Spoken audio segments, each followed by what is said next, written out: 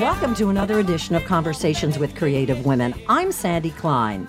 I never tire of meeting and having conversations with female directors, producers, and writers. Rachel Dretzin, my guest today, wears all three hats and also happens to be, along with her husband, a co-founder of Ark Media, a Brooklyn-based documentary production company. Rachel has been producing and directing documentaries since 1994, many of which have aired on PBS. They include the six-parter Many Rivers to Cross, a history of African Americans hosted by Professor Henry Louis Gates, Jr., and Still I Rise, a 4-hour series focusing on the last 50 years of Black history. She was also the senior producer on the first season of Finding Your Roots. For Frontline, Rachel has produced and directed Football High, Digital Nation, Growing Up Online, Failure to Protect, The Persuaders, Merchants of Cool, The Lost Children of Rockdale County, and Hillary's Class. Rachel's films have received an Emmy, Peabody, DuPont Columbia Award, the Robert F. Kennedy Grand Prize for Journalism, as well as the NAACP Image Award. Her recent documentary, Far from the Tree, is based on the New York Times bestseller by Andrew Solomon. The film follows families coping with the challenges of raising children who may have Down syndrome, dwarfism, autism, deafness, mental illness, or who are child prodigies. The problem with women like Rachel is that their introductions can last for days. So enough. Rachel, welcome, and thanks so much for joining me today. Thanks for having me, Sandy. I'm happy to be here. What made you want to be a filmmaker, and what made you think you could be? I was 16 when I decided I wanted to make documentaries, which is very unusual for anybody to know what they want to do. But I actually worked during the summer for a woman, as an intern, a woman named Helen Whitney, who's still making films. During the summer, I think it was between my junior and senior year of high school. And Helen was making a film for ABC about the McCarthy era. And I was a passionate lover of history at the time. And I couldn't believe how much fun it was to go and actually meet people who lived through that period and talk to them. Mm-hmm. It was like history on steroids. It was like so exciting. And in your face. In your face, and to be able to ask anything you wanted. And I just knew immediately that this was what I wanted to do. I actually never wavered. To have that strong a passion at 16. Well, you know, I come from a family. My mother's an actor. My sister's an actor. Mm-hmm. There's a lot of that. And I thought that's what I wanted to do, because when you have a parent who's a performer, you generally speaking want to do that too. And actually, I think I was more academically inclined and always got very excited about what I was learning in school. And I think this, in some ways, combined my love for performing, for acting, sort of embodying other people and getting inside the heads of other people, which is really what I loved, with my interest in politics and history and social justice and all that other stuff. Because what's interesting to me as I'm listening to you talk, I probably didn't know from documentaries at 16. They were probably not as ubiquitous. They definitely weren't as ubiquitous. And it wasn't exactly like a common popular career choice for people. But I sort of stumbled into it, and it just fit me. You know, it always has. I think it always will. And I still think it's the greatest career on earth. Isn't that fabulous? I can't believe everybody doesn't want to make documentaries. So where did that lead you collegiately? Well, I went to Yale. I studied history. I did not major in film or anything like that. Mm-hmm. It didn't occur to me to do that. I was really interested in documentary film, but I just didn't think about like going to film school or anything like that. I mean, I was really interested in going to college and having a sort of more traditional college experience. And at Yale, I had a professor actually who taught film documentaries, a really extraordinary man named Michael Romer. And I took a bunch of classes with him. As a matter of fact, he only taught a few production classes, and I just kept taking them over and over again. I think I took the same class. Exactly. I mean, I literally think I took the same class 2 or 3 times. But, you know, we watched all the great docs, and then we made documentaries in his class. Mine was, I had this very sort of purist, classic college student attitude about documentaries, which is that you don't want to intervene in any way in your subjects. And so I wasn't going to edit. Yeah. I was just But anyway. The irony about that is the minute you put your eye behind a camera, you are editing, exactly. You know. So. It's so subjective. Right. And it's all your point of view. And that's sort of my whole career has been the process of really coming to terms with that. But at any rate, so I studied history and I studied a little bit of documentary. And then actually, this was, again, just sort of this fortuitous sequence of events. One of the summers in college, I worked I guess, as an intern or a production assistant at WNET in New York. The local PBS station. Yes. And they offered me a job out of college, which was really great. So I graduated. I remember I was making $350 a week, which seemed like the most incredible amount of money. Yeah, really. And I felt really cool because I had a job before I'd even graduated college. So I started it wasn't really documentaries. I was working on, well, I guess I was. The first job was on a documentary, and then I worked on a local nightly show called The 11th Hour with Robert Lipsyte, which was a half-hour sort of public affairs, Charlie Rose-style show. But there was tape. There were these little short 5 to 7 minute taped pieces in there. And I was hired as a production assistant, but because we were so short-staffed and under-budgeted, I ended up producing. Wow. And so, at the age of 23. So you're cutting your teeth and you're getting paid for it. Exactly. Wow. And I remember the first day that I had to go out on a shoot. I had never been on a shoot. I didn't know what I was doing. And there I was with a cameraman. I did not sleep one wink the night before. I had no clue, but I learned on my feet. I was thrown into edits. I really was sort of given the opportunity, to actually do it as opposed to just watching other people do it. And that was lucky. My knees would have been knocking, and I'm thinking, oh, they're going to find me out, and this is going to be a nightmare. But you believed in you. You do it, and I had sort of no choice. I definitely didn't sleep much that year, but what I knew was I loved it. I mean, I just loved it. Every single story I did was like a feast. It was just a chance to dive into another world. I still love that each film is a different world. I'm entering completely. Immersing myself in a new world. But it's also the power of documentaries that I don't know how many people really understand that. What an educational tool.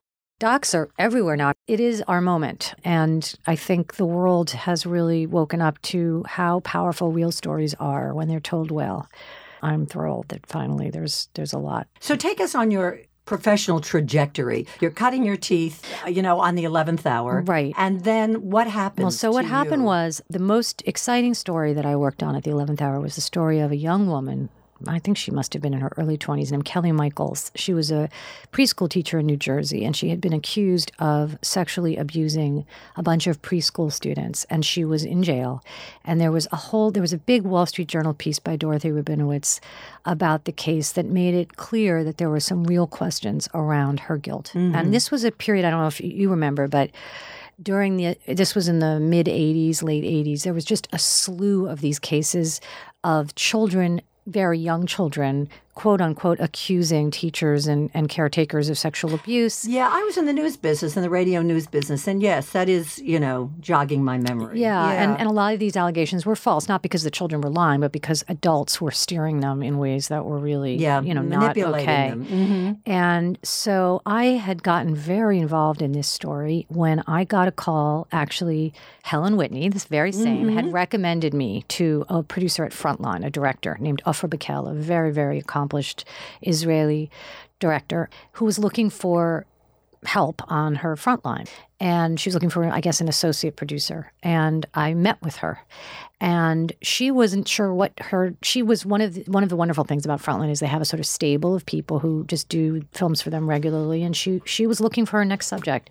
She had this vague idea she wanted to do something about Germany, but she started asking me what I was working on. And I told her about this story, about this young woman who'd been accused. And she got really interested. And she said, well, what if we pursue a documentary on that, on these cases? And I just jumped at it because I was so outraged at what had happened to this woman. I'd gone to visit her in jail. And so Ofra and I began to work on a Frontline together about false allegations of child sexual abuse in daycare centers. And before long, we stumbled onto the biggest case, a case that ended up consuming about 5 years of our lives. Wow. And becoming 3 separate sort of epic Frontline documentaries, which freed several people from. Wow. It was, they still actually are often, a lot of people remember them. They're called Innocence Lost. It was, as I said, it was a trilogy of films. And there were 7 people accused in a very small town in North Carolina of child sexual abuse, jailed. And actually 3 of them were convicted and given life sentences. And we sort of deconstructed what had happened. Wow. I spent a tremendous amount of time in North Carolina, had access to both the parents of the children, the prosecution, the defense, and the defendants. And it changed my life. I mean, this case was so extraordinary, and to stumble into something like this and see this kind of injustice and be able to do something about it was just mind-blowing. Powerful, yeah. So that started me out on what became a couple of decades of directing films for Frontline, which I was very lucky because Frontline is a place where, they're commissioned films. You don't actually have to raise money for the most part. Yes. And I developed over time a relationship with them where I was directing. Ofra kind of mentored me. She believed that I could do it, and she sort of vouched for me, and eventually, I started directing my own films for Frontline, and I did that for many, many years, actually, and that's how I really learned how to make films. When you said you directed your own films, did you present the idea of the subject to Frontline? Once they knew I could direct and that I wasn't going anywhere, I would finish a film and we would have a conversation about the next one, about what some of the subjects were they were interested in, what I was interested in.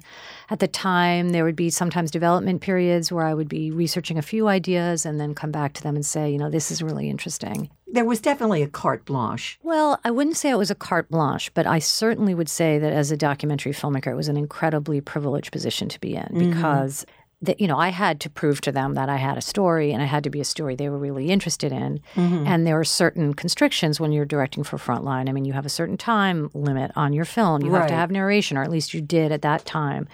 But I was able to pursue things that interested me without having the burden of having to go out and raise money or find a home. And that really was an incredibly freeing, right? Freeing, in many ways, very freeing. I really, as I said, I made many films, and I was able, not to spend months, years developing and raising money, and to really just focus on making films. The other side of the coin is that having just made my first feature theatrical documentary, Far From the Tree, that experience was incredibly liberating after making a lot of films for Frontline because I had no constraints. Yeah, it could be as long as I wanted it to be.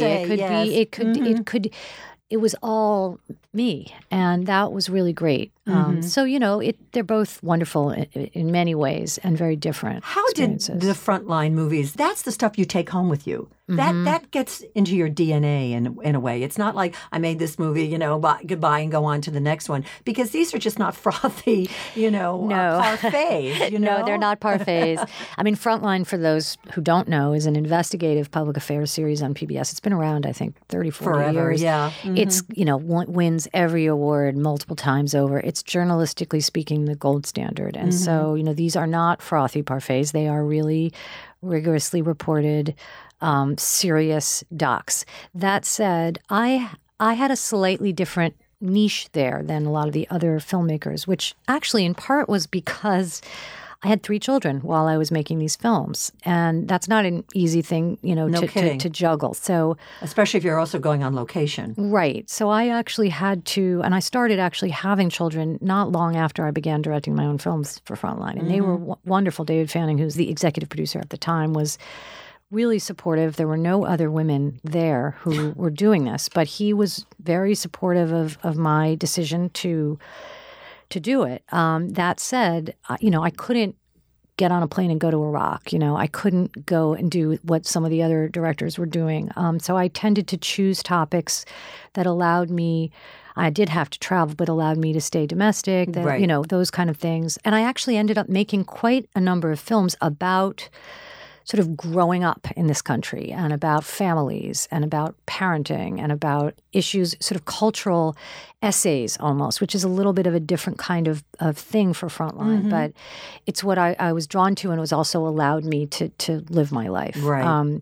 So I made several films about the digital age, actually, one called Growing Up Online and one called Digital Nation, which looked, this was when the digital world was really just still starting and looking at the way it was changing the experience of growing up. I made with my husband, who I started actually directing with when we started having kids. He's also a documentary filmmaker. A film called Merchants of Cool, which was about the sort of marketing machine and when it targeted towards teenagers, sort of marketing cool. And then I did more traditionally sort of investigative films like Failure to Protect, which is a look at the child welfare system in Maine, and various other Football High, which was about concussions in high school football, basically. So, it was a mix, but it definitely dictated the kinds of subjects that I was drawn to. I can't imagine that you don't take that work home with you. You know what I mean? In your head. And I just, wow. I mean, we you're not never making stop. cartoons. We never stop. And our kids, that's what they've grown up with, two parents who are documentary filmmakers and who are always in it. It never doesn't end when we come home. It doesn't end on the weekends. We're living it and breathing it and doing it all the time, for better and worse, and I think it's really, almost more than anything else, it's conditioned who our children are, that we both how wonderful to have that legacy. Yeah, I mean, you have to ask them. I'm sure they'd roll their eyes. And they do roll their eyes sometimes. But yes, I think they've seen how passionate we are about what we do. Where in this process did you and your husband start Ark Media, and why? When we had our first child, which was in 1998, we decided at that point, we were making films separately, but we decided at that point, mostly for practical reasons. I was actually working on a Frontline that was set in Conyers, Georgia, and I had to get on a plane and go to Conyers, Georgia, and we thought, why don't we just do this together and bring the baby? And that's really how it happened. And so we did, because we really had to kind of move there. It was a film about a syphilis outbreak in an affluent suburb of Atlanta, and it required a kind of embedding in the community. And so we rented an apartment. We brought our infant son, who learned how to walk down there, and we made this film.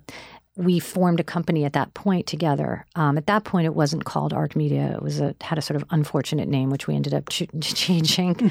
But it was just us, and it was small. We just did probably one or two films at a time. My husband did a lot of historical documentaries for American Experience, which is a series on PBS. Right. And I did Frontlines, and then we did Frontlines together.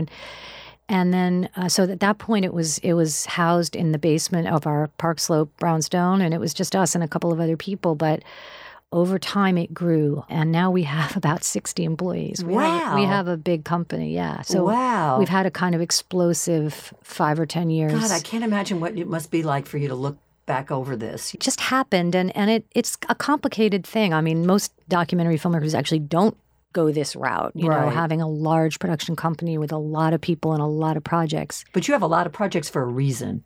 We have a lot of projects for a reason, and I think as we've expanded, we now have a third partner, John Maggio, who's a wonderfully talented director. He's been a partner of ours for, I want to say, 2 decades. It's been a long time. So between the three of us, we can handle a lot. And, the more you grow, the more you grow. It's like we bring in people who are really talented, and then we can handle more, and the infrastructure grows. And, it has required all of us to wear a lot of hats, huh? Yeah, in addition to directing hats, we are managers. We are, executives, actually. You're business people. Yeah, which is weird. Yeah, and that may not be the sexiest part of it. It's not the sexiest part. I understand that. I do like having a company, having a culture, being able to give people work and nurture people and see them grow. Yeah. And that's great. And also call the shots, which is a great transition to Far From the Tree. Give the genesis of this and what this means to you and for people who are not familiar with the book. Sure. Well, Far From the Tree, it's an adaptation, actually, of a monumental nonfiction book by Andrew Solomon, which was published in 2012 to great acclaim, critically and commercially. The book took Andrew 10 years to write. And it's about 800 pages long. Wow. And the inquiry is very simple. Andrew is gay and grew up in a family that adored him, but really didn't accept his homosexuality. He's about 54, 55. So he grew up, in the 70s, early 80s, when it was a little more complicated for people, and a lot of people looked at being gay as an illness or something you had to fix, and very different environment than now. And he really felt unloved by his parents because of this, and it was a great source of great shame for him. And as an adult, he was really wrestling with how to forgive them, how to come to terms with this whole experience. And he became very interested in other situations in which children are very different from their parents, right? It could be anything from, they're born with Down syndrome, or they're deaf, to they committed a terrible crime, or they have schizophrenia, or they're prodigies. And he decided he was going to go talk to as many families as he could who had dealt with a child who was, quote unquote, far from the tree and different. Oh, right. Profoundly different. And the book is just stunning. I mean, people who've read it understand. It's more than a book. It's almost like a worldview. It really takes your assumptions and expectations and sort of turns them upside down, because by the end of the book, most people feel Like the way that they look at people who are different will never be the same. Wow.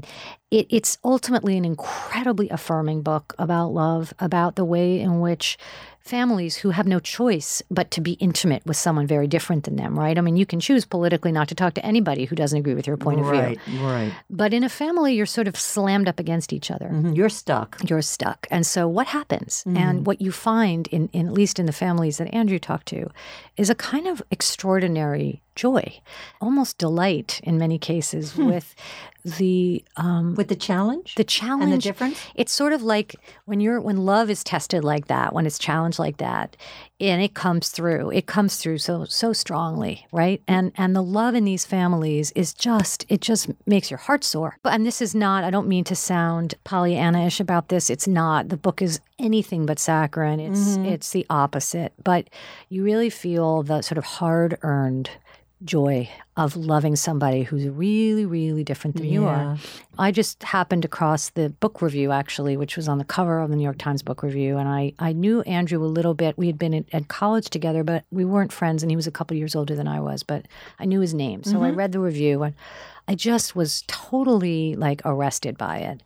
I wasn't even looking. As I said, this was the first film that I ever decided I was going to go out and raise money to make. I mean, everything I have done, luckily, right, it's been a very great blessing. I've been, commissioned, hired. Sure. Did that scare the shit out of you?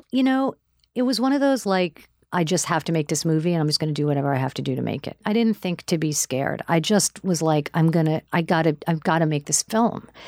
And I contacted Andrew, and he was lovely, but he also informed me that there were about 20 other filmmakers.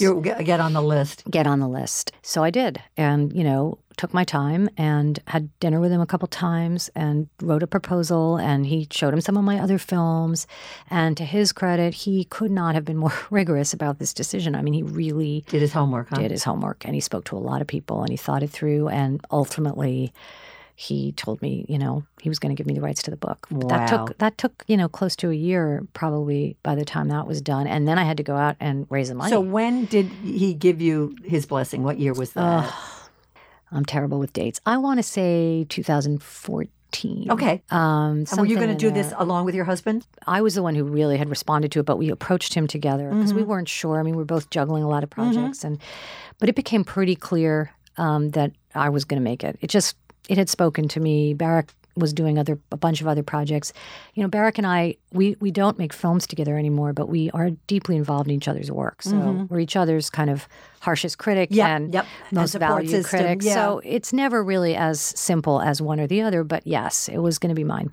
And so then I didn't quite know how to raise money, to be honest, because I hadn't done it. But I approached a few people, a few places that I thought might be interested, and it didn't. It was also pretty fortuitous because the book, had moved a lot of people, and Diane Weierman, who's the head of docs at Participant Media, had read the book and loved it. And so when we met, I could tell she was really interested. And so Participant got involved pretty early, and that really helped because then it was sort of... So that wasn't so super onerous for you in the raising money part? No, it wasn't super onerous because I wasn't, they came in early enough that I didn't have to go to hundreds and hundreds of places. And Participant comes in for a big chunk of the budget. So then it makes it a lot easier to raise the rest of the money. And then it took a couple of years probably 2-3 years to actually make the film. Well, because? First of all, it's an 800-page book. Yeah, so right. Translating it to a 90-minute documentary, that's challenging. And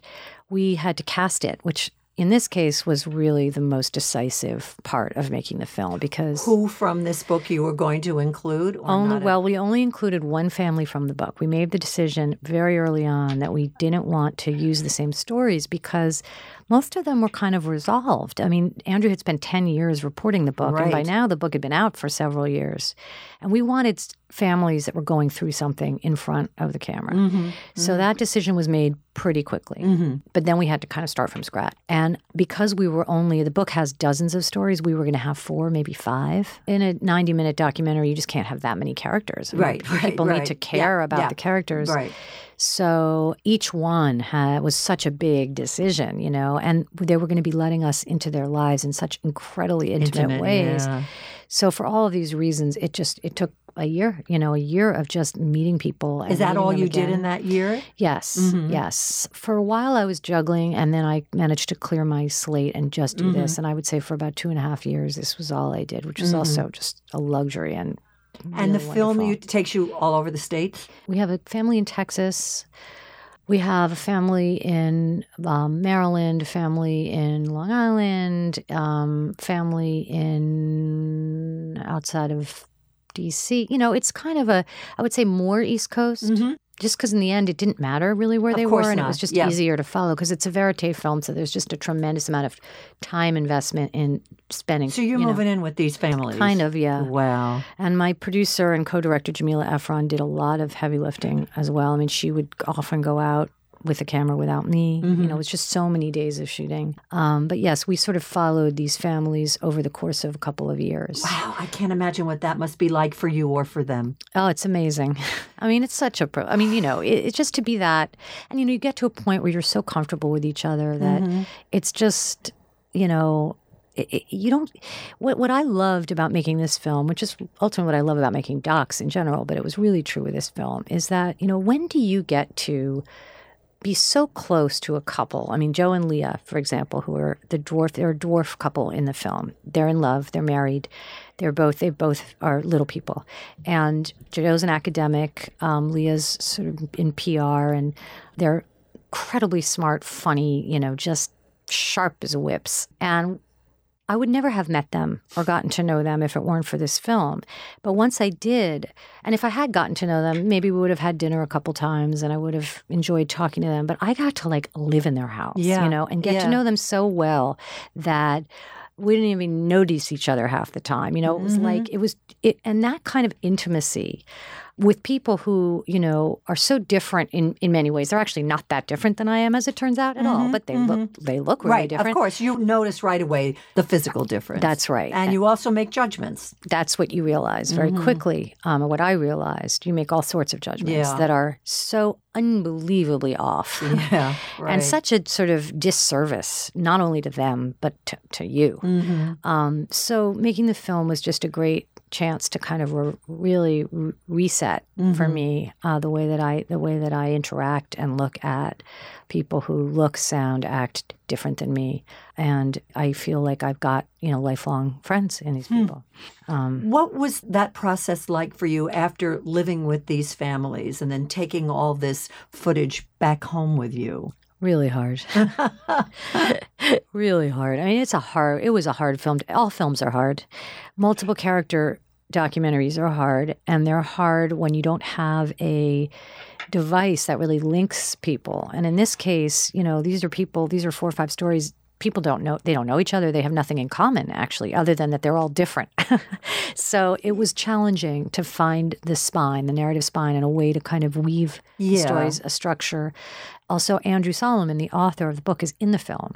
I was just going to ask about that. He might have been the catalyst, and you got one family from him, but he was the springboard. Well, also, he's in the book. It's really through his point of view. And so, similar to the book, in the film, it's his point of view. So he came with you and met the families? Some. I mean, mostly no. Mostly his story is separate from the others. It kind of weaves throughout.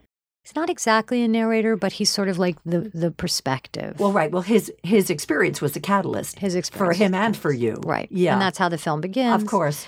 And you sort of return to him sometimes in between stories, and he gives you some perspective. I mean, one of the great insights of the book is that the line between what we see as illness and what we see as identity is actually very thin. So give me an example. Homosexuality was, for many years, decades, seen as an illness. Yeah. Today, it's a proud identity. And Andrew asked this question, how do we know what to cure and what to celebrate? You look at someone who's a little person. Yeah. And you might think, oh, poor thing. Yeah. You go to the Little People of America convention, which happens every summer for a week all over the country. It happens in a different place each summer, and they bring together little people from all over the country, sometimes all over the world, for a week together. And it is the most joyous celebration of being little. I mean, you walk out of there, and the last thing on your brain is that this is an illness. I mean, these are people.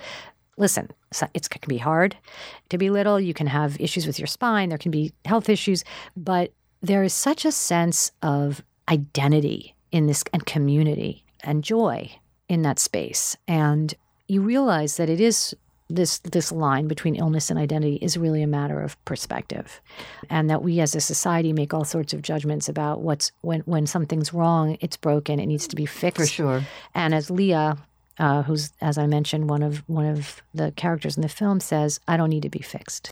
That I think is a really important perspective that I know just from people who've seen the film, I think is the big impact of the film. Do you think, parenthetically, that reality TV series, Little People, Big World, has had an impact? I have very mixed feelings about that. I mean, it's a really edifying film, but then it's just like, why are you doing this? Yeah. Well, I think they do too. I mean, I think in some ways it's actually demystified it a little bit, and people are more used to seeing people who are short stature, but it also can be a bit of a caricature. Yes. And it tends to focus on things like, everybody's just looking for a date, and stuff like that. I think, what we tried to do in the film, we were actually, the Little People of America convention had been open to press for a while. And by the time that we approached them, they had closed it down because of shows like that.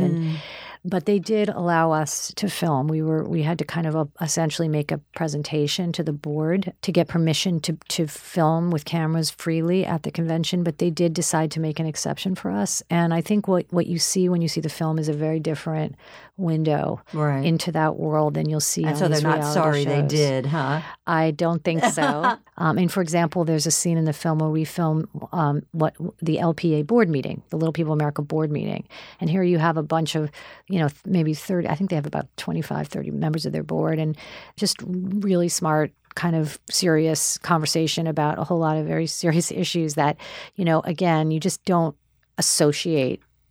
A lot of people don't associate with that community, which is, I think, again, our short-sightedness, but nobody's gone in there. Obviously, making this movie had an incredible impact on you. Yes, transformative. It actually coincided with something else that's happened to me, which is that in the last 6-7 years, I've been involved in several series about African-American history, which I've senior produced. So I've been sort of the overseeing producer, director on these series.